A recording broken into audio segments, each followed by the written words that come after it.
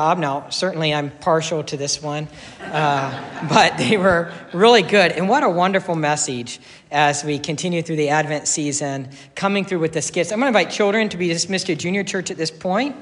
You may make your way to junior church. And as they make their way to junior church, you can turn your Bibles to Colossians 1:15 through 20. And we're going to continue here in just a moment with our third sermon, focusing on who Jesus is. You know, as we focus on gift giving, you know, one thing we do at Christmas season, of course, is we share gifts and we give gifts.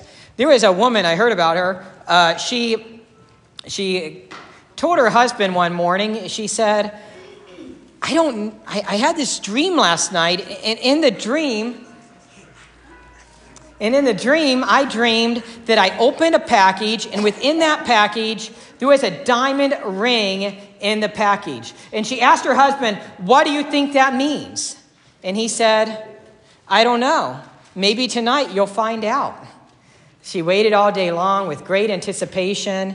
And that evening, he gave her a wrapped package, a box, and it was wrapped. And she opened the package with great anticipation, thinking that dream was prophetic. She unwraps it, takes the bow off, opens the package, and within that package, there was a book, How to Interpret Dreams. It's not a diamond ring, not at all. I want to begin this sermon with some background to just a beloved Christmas carol. You may know of the carol, O Come All Ye Faithful, O Come All Ye Faithful. And I have some background about it. If you see in Luke chapter 2, verse 15 and verse 20, it says, when the angels had left them and gone into heaven, the shepherds said to one another, let's go to Bethlehem and see this thing that has happened, which the Lord has told us about. So that's the shepherds. They go to Bethlehem to worship the Christ child. The songs of the Christmas season comprise some of the finest music known to man. And this hymn, O Come All Ye Faithful, is certainly one of the universal favorites. It was used in Catholic churches before it became known to Protestants. Today it is sung by church groups around the world, since it has been translated from the original Latin into more than 100 other languages. The vivid imagery of the carol seems to have meaning and appeal for all ages and every culture. The original Latin text consisted of 4 stanzas. The first calls us to visualize anew the infant Jesus in Bethlehem's stable. The second stanza is usually omitted in most hymnals, but it reminds us that the Christ child is very God himself. The Christ child is very God himself. It reads in the second stanza, God of God and light of light, begotten, lo, he abhors not the virgin's womb. Very God, begotten, not created. O come, let us adore him. The next stanza pictures for us the exalted song of the angelic choir heard by the lowly shepherds. Then the final verse offers praise and adoration to the Word, our Lord, who is with the Father from the beginning of time. For many years, this hymn was known as an anonymous Latin hymn. Recent research, however, has revealed manuscripts that indicate that it was written in 1744 by an English layman named John Wade. And it was set to music by him in much the same style as used today. The hymn first appeared in his collection, Cantus Diversi, published in England in 1751. 100 years later, the carol was translated into its present English form by an Anglican minister, Frederick Oakley, who desired to use it for his congregation. The tune, named Adeste Fidelis, is taken from the first words of the original Latin text and translated literally means, be present or near, ye faithful. O come all ye faithful, joyful and triumphant. O come ye to Bethlehem. Come and behold him, born the King of angels. Sing choirs of angels, sing in exaltation, sing all ye bright hosts of heaven above. Glory to God, all glory in the highest. Yea, Lord, we greet thee, born this happy morning. Jesus, to thee be all glory given. Word of the Father, now in flesh appearing. O come, let us adore him, Christ the Lord. Well, Jesus did come down, and he came down to our level. We needed help. We needed a Savior. Jesus became one of us to live the life we could not live, to die the death we could not die. And I want to show you today that Jesus is the ruler. I want to show you that Jesus is now reigning as King of Kings and Lord of Lords. Lastly, I want to ask if he's your king. First, we're going to return to Colossians 1:15 through 20. We talked about that verse 3 weeks ago, that passage. And then we're going to look at Hebrews chapter 1, verse 8, and a couple other passages in the Epistle of Hebrews about Jesus reigning as our mediator, Jesus interceding for us, Jesus as our Savior. We've been talking about who Jesus is. 3 weeks ago, we talked about Jesus' eternal past. Our beliefs of who Jesus is begin in the Old Testament, not the New. 2 weeks ago, we talked about Jesus as fully man and fully God. Jesus, fully man and fully God. And he had to be fully man and fully God to be the perfect substitute for our sins. And I know that you're asking, why does this matter? And here's why it matters. Because generally, those who stray from the faith, we would call them cults. They stray in their belief of Jesus. They take away the divinity of Jesus, or they take away the humanity of Jesus. Jesus came fully human and fully God, and he had to be fully human and fully God to be the perfect substitute for our sins. Today, I want to show that Jesus is reigning with God in heaven. He's making intercession for us. We call this his session. He's interceding for us at the throne of God. We have a Savior in heaven interceding on our behalf, and that is just awesome. So I want to read Colossians 1:15 through 20. It says he, and that's referring to Jesus. He is the image of the invisible God, the firstborn of all creation. For by him all things were created in heaven and on earth, visible and invisible, whether thrones or dominions or rulers or authorities, all things were created through him and for him. And he is before all things, and in him all things hold together. And he is the head of the body, the church. He is the beginning, the firstborn from the dead, that in everything he might be preeminent. For in him all the fullness of God was pleased to dwell, and through him to reconcile to himself all things, whether on earth or in heaven, making peace by the blood of his cross. This is a powerful passage about the deity of Jesus. We see that Christ is the creator, the sustainer, and the ruler. Though we never see the noun ruler used in relation to Christ in this passage is all about Christ as ruler. I want to show you a few amazing statements. Verse 16, for by him all things were created in heaven and on earth, visible and invisible, whether thrones or dominions or rulers or authorities, all things were created through him and for him. Everything was created through Jesus and for Jesus. The Bible doesn't say some things were created by him. No, it says all things. All things were created through him and for him. You can see also John's Gospel, chapter 1, verse 3, to get that same idea. The passage says all things were created by Jesus, and then it goes on into great detail about his creation. Things in heaven, what does that mean? Everything in the heavens were created by Jesus and for Jesus. In the Bible, we can see that heaven is a term used to describe outer space. In the Bible, we can also see that heaven is a term used to describe the atmosphere. In the Bible, we can also see that heaven is a term to describe the place where God resides. So heaven is used in three ways in the Bible: outer space, the atmosphere, and where God resides. I believe, since the earth is mentioned in the next verse, this use of heaven is referring to outer space and the location where God resides. Everything in the heavens where God resides, everything in the atmosphere, everything in outer space, all created by Jesus and for Jesus, and Jesus holds them together. It was by Jesus that the planets and the stars were created. Last week, they were talking about some type of meteor shower or something like that happening in our viewpoint. If you went outside at 11 p.m., which I didn't, that's past my bedtime. If you went outside at 11 p.m., supposedly you could see these shooting stars or something like that. Mercedes told me, can you wake me up at 11 so I can go out and look? I said, no. But I was jogging one morning, And you could see a shooting star. Everything you see, all the beautiful stars, every planet, how amazing all of that is, created by Jesus and for Jesus. Take some time and Google pictures from the Hubble Space Telescope and look how amazing that is. Or there's a new even space telescope out in outer space, just put out there, just the Webb, I think is called.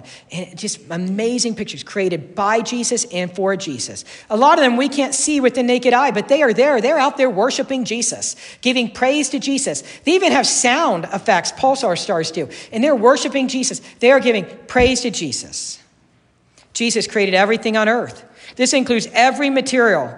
Then the passage says that this includes the visible and the invisible. What is the invisible? Well, I would guess the passage is talking about the air we breathe, the radiation we don't see, and even the spiritual realm. One theologian, R.C. Sproul, said there is no maverick molecule. Every molecule, everything out there, created by Jesus and for Jesus and controlled by Jesus. If there's one maverick molecule, it could go astray and alter God's plan. Not going to happen. God is in control. Dallas Willard, the philosopher, said Jesus is the master of molecules. I think that's the quote that he said. Jesus created everything visible and invisible. Jesus created the angels. Lastly, the passage talks about the thrones, the powers, the rulers, and the authorities. These were created through Jesus, but also for him. This is a strong passage. Think about it. Colossians, this little epistle of Colossians, was written around AD 60, about 27 years after the death and resurrection of Jesus.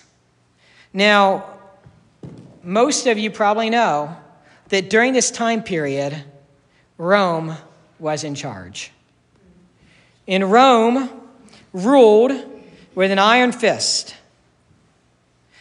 Paul is writing this from prison. It's called one of his prison epistles.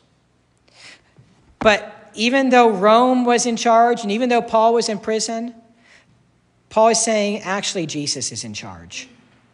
Paul is saying it may appear that Rome is in charge, but they're really not. Jesus is in charge. I mean, just consider Luke chapter 2. In Luke chapter 2, you have three kings.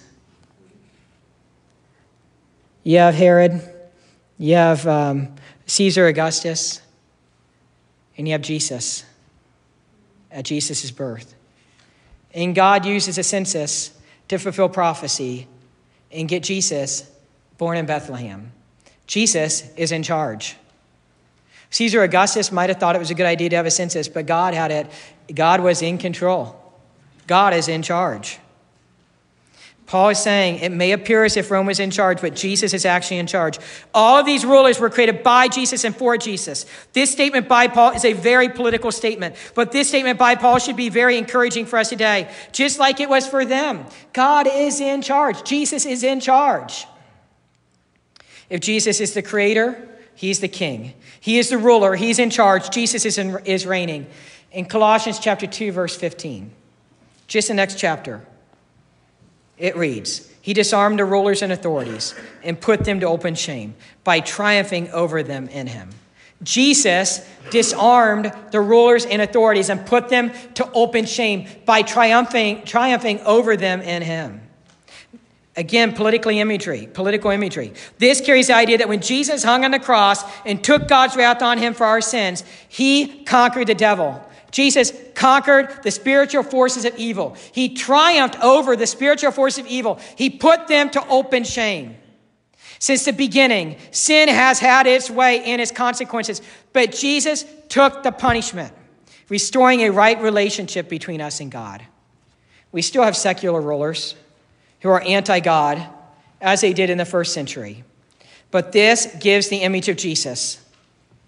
Colossians 2:15 gives the image of Jesus going through a battlefield and taking the weapons away.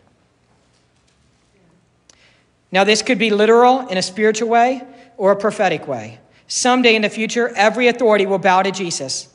Currently, Jesus is reigning spiritually. He is reigning spiritually, interceding for us. That doesn't mean he's not controlling the powers and earthly rulers. He is. Even right now, it may appear that certain governments are reigning. And although there are certain spiritual forces, even demonic forces at work, God will make things right. Jesus is in charge. Then verse 17 even says that all things hold together by Jesus. Think about this for a second. If Jesus stopped being in control, creation would fall apart. Now, in reality, it would only take a split second. If Jesus stopped being in control, creation would fall apart. If Jesus stopped being in control, we wouldn't know it. We would cease to exist before you could even think, because he is holding everything together. And I tried to think of a good image of this. And the best image I could think of is this water is in this pitcher, right? The pitcher, plastic, is holding the water together, right?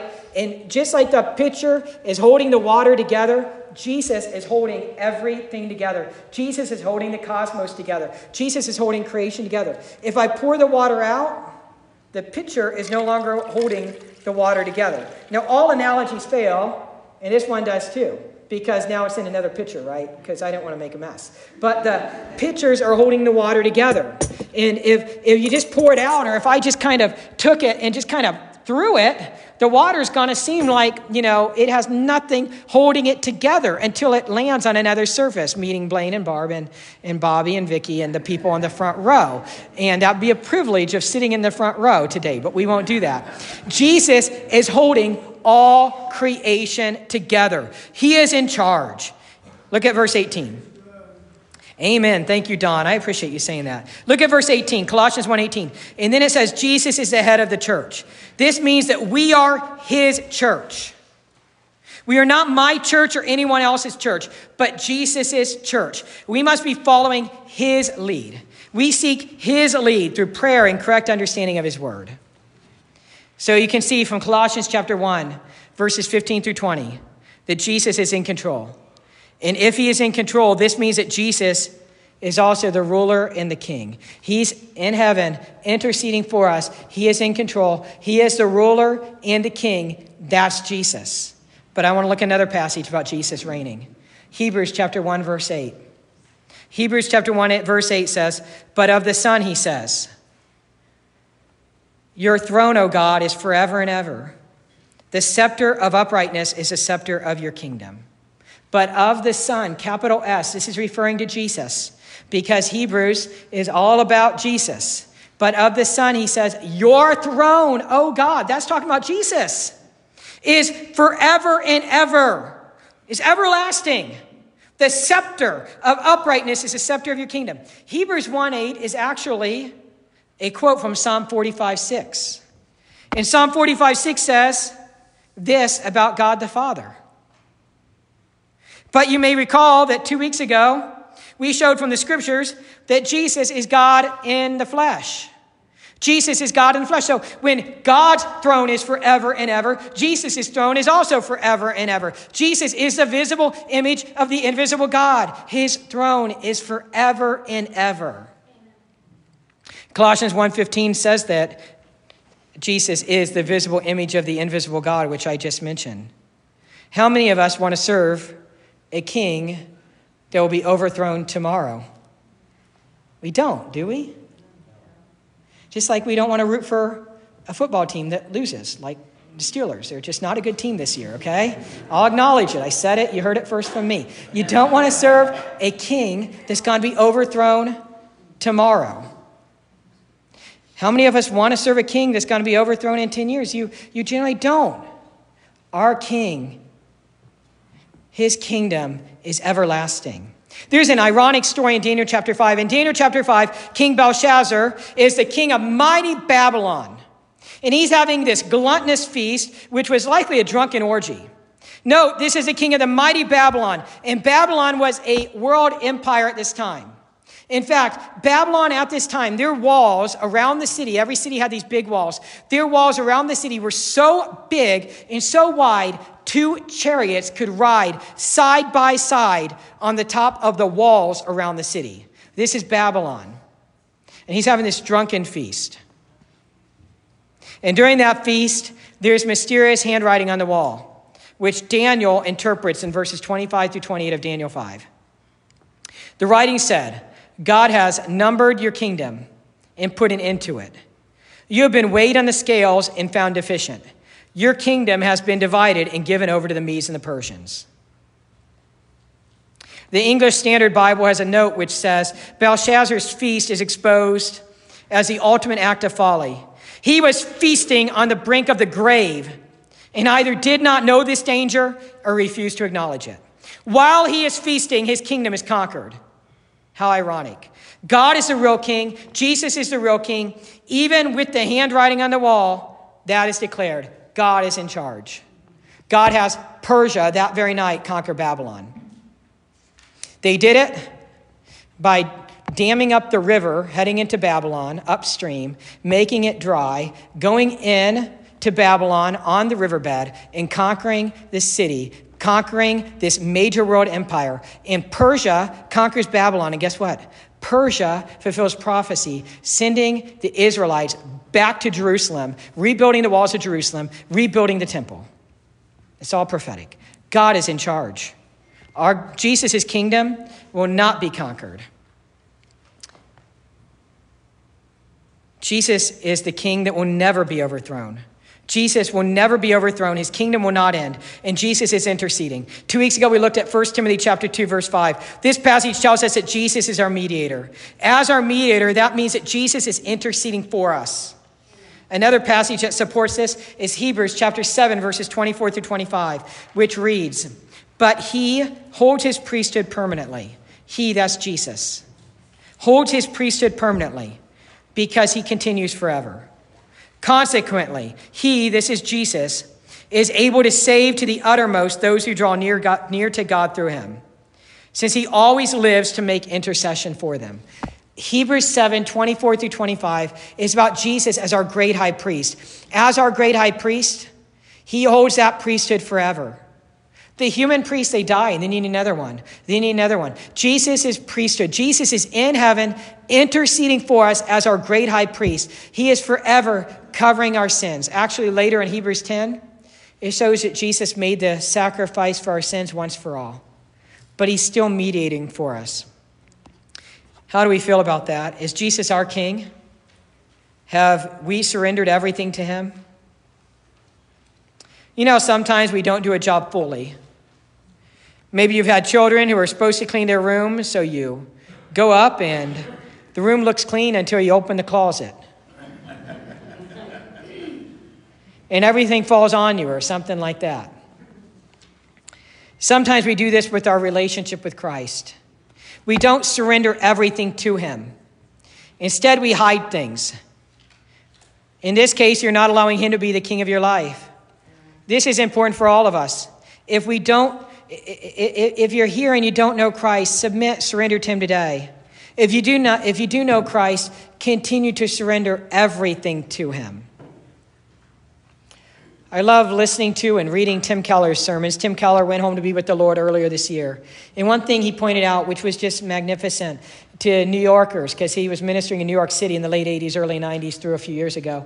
And he would talk to these people from New York, and they would say, look, a lot of them were very, very secular, and a lot of them were very intellectual. And they would say, we would love to believe in Jesus, but then I have to surrender this or this, that. Then I have to surrender something. And maybe I'm not ready to surrender that. And he pointed out, look, if Jesus is who he says he is, everything else falls in line. If Jesus really is God in the flesh, if God really took on humanity, if God really became a human being to live a righteous life and die on the cross for our sins, that's God in the flesh. Everything else falls in line. The surrender falls in line. In other words, there's an incongruity, an inconsistency. We're saying Jesus is God in the flesh, and we believe that he's God in the flesh, and we believe he's Lord and Savior, but questioning him on other things. Then he's really not Lord and Savior. Either he is or he isn't. If he's God in the flesh, if he's Lord and Savior, he is Lord and Savior. We don't have a right to question him on his teachings on marriage and money and everything else he talks about. He's God. Everything else falls in line. He's judge. He's perfect. He's righteous. He's pure. He's our substitute for our sins. Yes, Jesus came as a baby, but he no longer is a baby. Yes, Jesus worked as a carpenter, but he no longer is a carpenter. Yes, Jesus walked with his disciples, but not anymore. Yes, Jesus hung on the cross, but he died and he rose again. Jesus is no longer dead. He is reigning with God in heaven. I read this from a Tim Keller message just last night. He wrote this. He said, it's like that song they sang in the Live Aid concert in 1985. I think many of you would remember that Live Aid concert in 1985. These musicians came together and they sang this song and they said, we are the world. We are the children. We are the ones who make a brighter day. So let's start giving. And Tim Keller wrote, that's what most people think the meaning of Christmas is. But after the Live Aid concert in 1985, Bob Dylan, who was one of all those rock stars who were singing, said to the press he was very uncomfortable singing a song like that. Somebody said to Bob Dylan, why were you uncomfortable? He said, I'll tell you why. Because man cannot save himself. So we look today unto Bob Dylan for the true meaning of Christmas. Because he got it right. The Bible says Jesus Christ came because we cannot save ourselves. There's a problem. He had to do something about it. The way Christmas is expounded in public anymore is that Christmas means if we work hard, we can save ourselves. And Bob Dylan was right. Peace on earth and mercy mild. God and sinners need to be reconciled. I have a picture, and Ken's going to put it up, I hope. You may not be able to see it super well, but we'll give it a go. I did, I think. There we go. Well, I unmuted one of the, you can see it on that one. It's called Checkmate. It's a painting. If you know anything about the game of chess, you know it all comes down to when the king on either side can move no more. Checkmate. Once the king is trapped, the winning side declares checkmate and the game is over. There's a painting. It once hung in the Louvre Museum in Paris, painted by Frederick Moritz August Reich, actually. Today, the painting is popularly known as Checkmate. It's now in private hands, having been sold in a Christie's auction in 1999. The painting, as you can see, depicts two chess players. One is Satan, who appears arrogantly confident. The other player is a man who looks forlorn. If Satan wins, he wins a man's soul. You can view more of the creepy details. According to legend and probably fact, the story goes like this. A chess grandmaster came upon this intriguing painting in the Louvre Museum, alongside other famous art, such as the Mona Lisa. The grandmaster stared a long time at the chessboard in the painting and finally noticed something surprising. The typical interpretation of the painting was incorrect. The typical interpretation is that the devil had checkmated his opponent. But this grand master realized it's incorrect. Though the devil seemed to be the obvious victor, he was in fact not winning. The man who thought he was losing was actually winning. According to the arrangement of the pieces left on the chessboard, his king had one more move. This fateful move would make the human winner, the human being the winner. The Grand Master called the curator and determined that the title Checkmate did not fit the scene, because the forlorn-looking player actually had the ability to defeat his opponent, though he didn't realize it yet. His king had one more move. The devil did not win in the painting. Now think about the spiritual implications of this painting, about what the Grand Master discovered. Repeatedly in Scripture, God assures his people that there is always a way of escaping situations that seem hopeless at that time. When the people of Judah were deported to Babylon because of their sinfulness, God revealed that a future day of release would come. Just as God provided water for the Israelites in the desert, he would also provide for them on their long trek homeward. A little boy in John chapter 6 only had 2 fish and a few loaves of bread to feed thousands of people. It looked like checkmate, but our king had another move left. They collected 12 baskets of leftover food after the meal was served. In the Old Testament, Daniel was thrown into a den of lions, of hungry lions. It looked like checkmate, but our king had another move left, and Daniel remained safe. In John chapter 8, it looked like checkmate for a woman about to be killed by angry men with stones. But Jesus told the woman to go and not sin anymore. On Good Friday, the criminal next to Jesus, hung on the cross, thought it was the end, yet he repented. And what did Jesus say? Today you'll be with me in paradise. So often in life, we consider the world to be a mess, with war, violence, unemployment, struggling marriages, depression, isolation, and more. We can easily become disillusioned. People begin to feel lost. We look for direction, but often end up on the wrong path. It looks like checkmate, doesn't it? But we need not fear. The game is not over. Our Creator God still has one more move left. Our lives and future are in God's hands. The Lord is the only King who can never be defeated. Jesus is on his throne, and we can trust him. Let's pray. Heavenly Father, I thank you for this time, and I thank you, Lord God, for the just privileged opportunity to declare your word to your people here at Bethel Friends. What a privilege it is to proclaim the gospel, to talk about the gospel. What a privilege it is to celebrate the gospel. What a privilege it is to worship you, King of Kings and Lord of Lords. And Lord God, I know that many times we do think, we perceive it seems like everything is coming, everything is collapsing for various reasons. But I pray, Lord God, you would encourage all of us and remind all of us that you are still on your throne. And even though it seems like the devil has us in checkmate, it's not true. You are in control. You are always in control.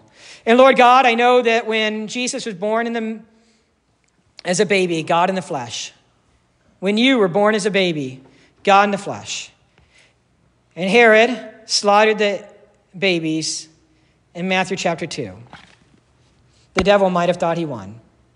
And Lord God, I'm sure that many times in your life, the devil thought he was winning. And the crucifixion, the devil probably thought he was winning. But he didn't, and he never will. You rose again. You rose victoriously. Up from the grave you arose. You ascended into heaven. You're reigning on our behalf. You're interceding on our behalf. You give us eternal life in you. You give us abundant life in you. Lord God, I pray that you would help us serving you this week. And for those of us gathered here who don't know you, may today be the day to repent and turn their life over to you. May today be the day to confess they're a sinner in need of a Savior. Believe in you, the way, the truth, and the life, the one and only Savior. Trust in you and commit to you. May today be the day to surrender to you. Lord God, we pray for physical felt needs, and that's important. But what's most important is that we know you as Lord and Savior, that we are surrendered. And for those of us that do know you, give us opportunities to testify about that this week, please. Lord God, you know who needs encouraged. You know who needs help this week. I pray that everyone here would leave knowing you and being encouraged by you. I pray this in Jesus' name, amen.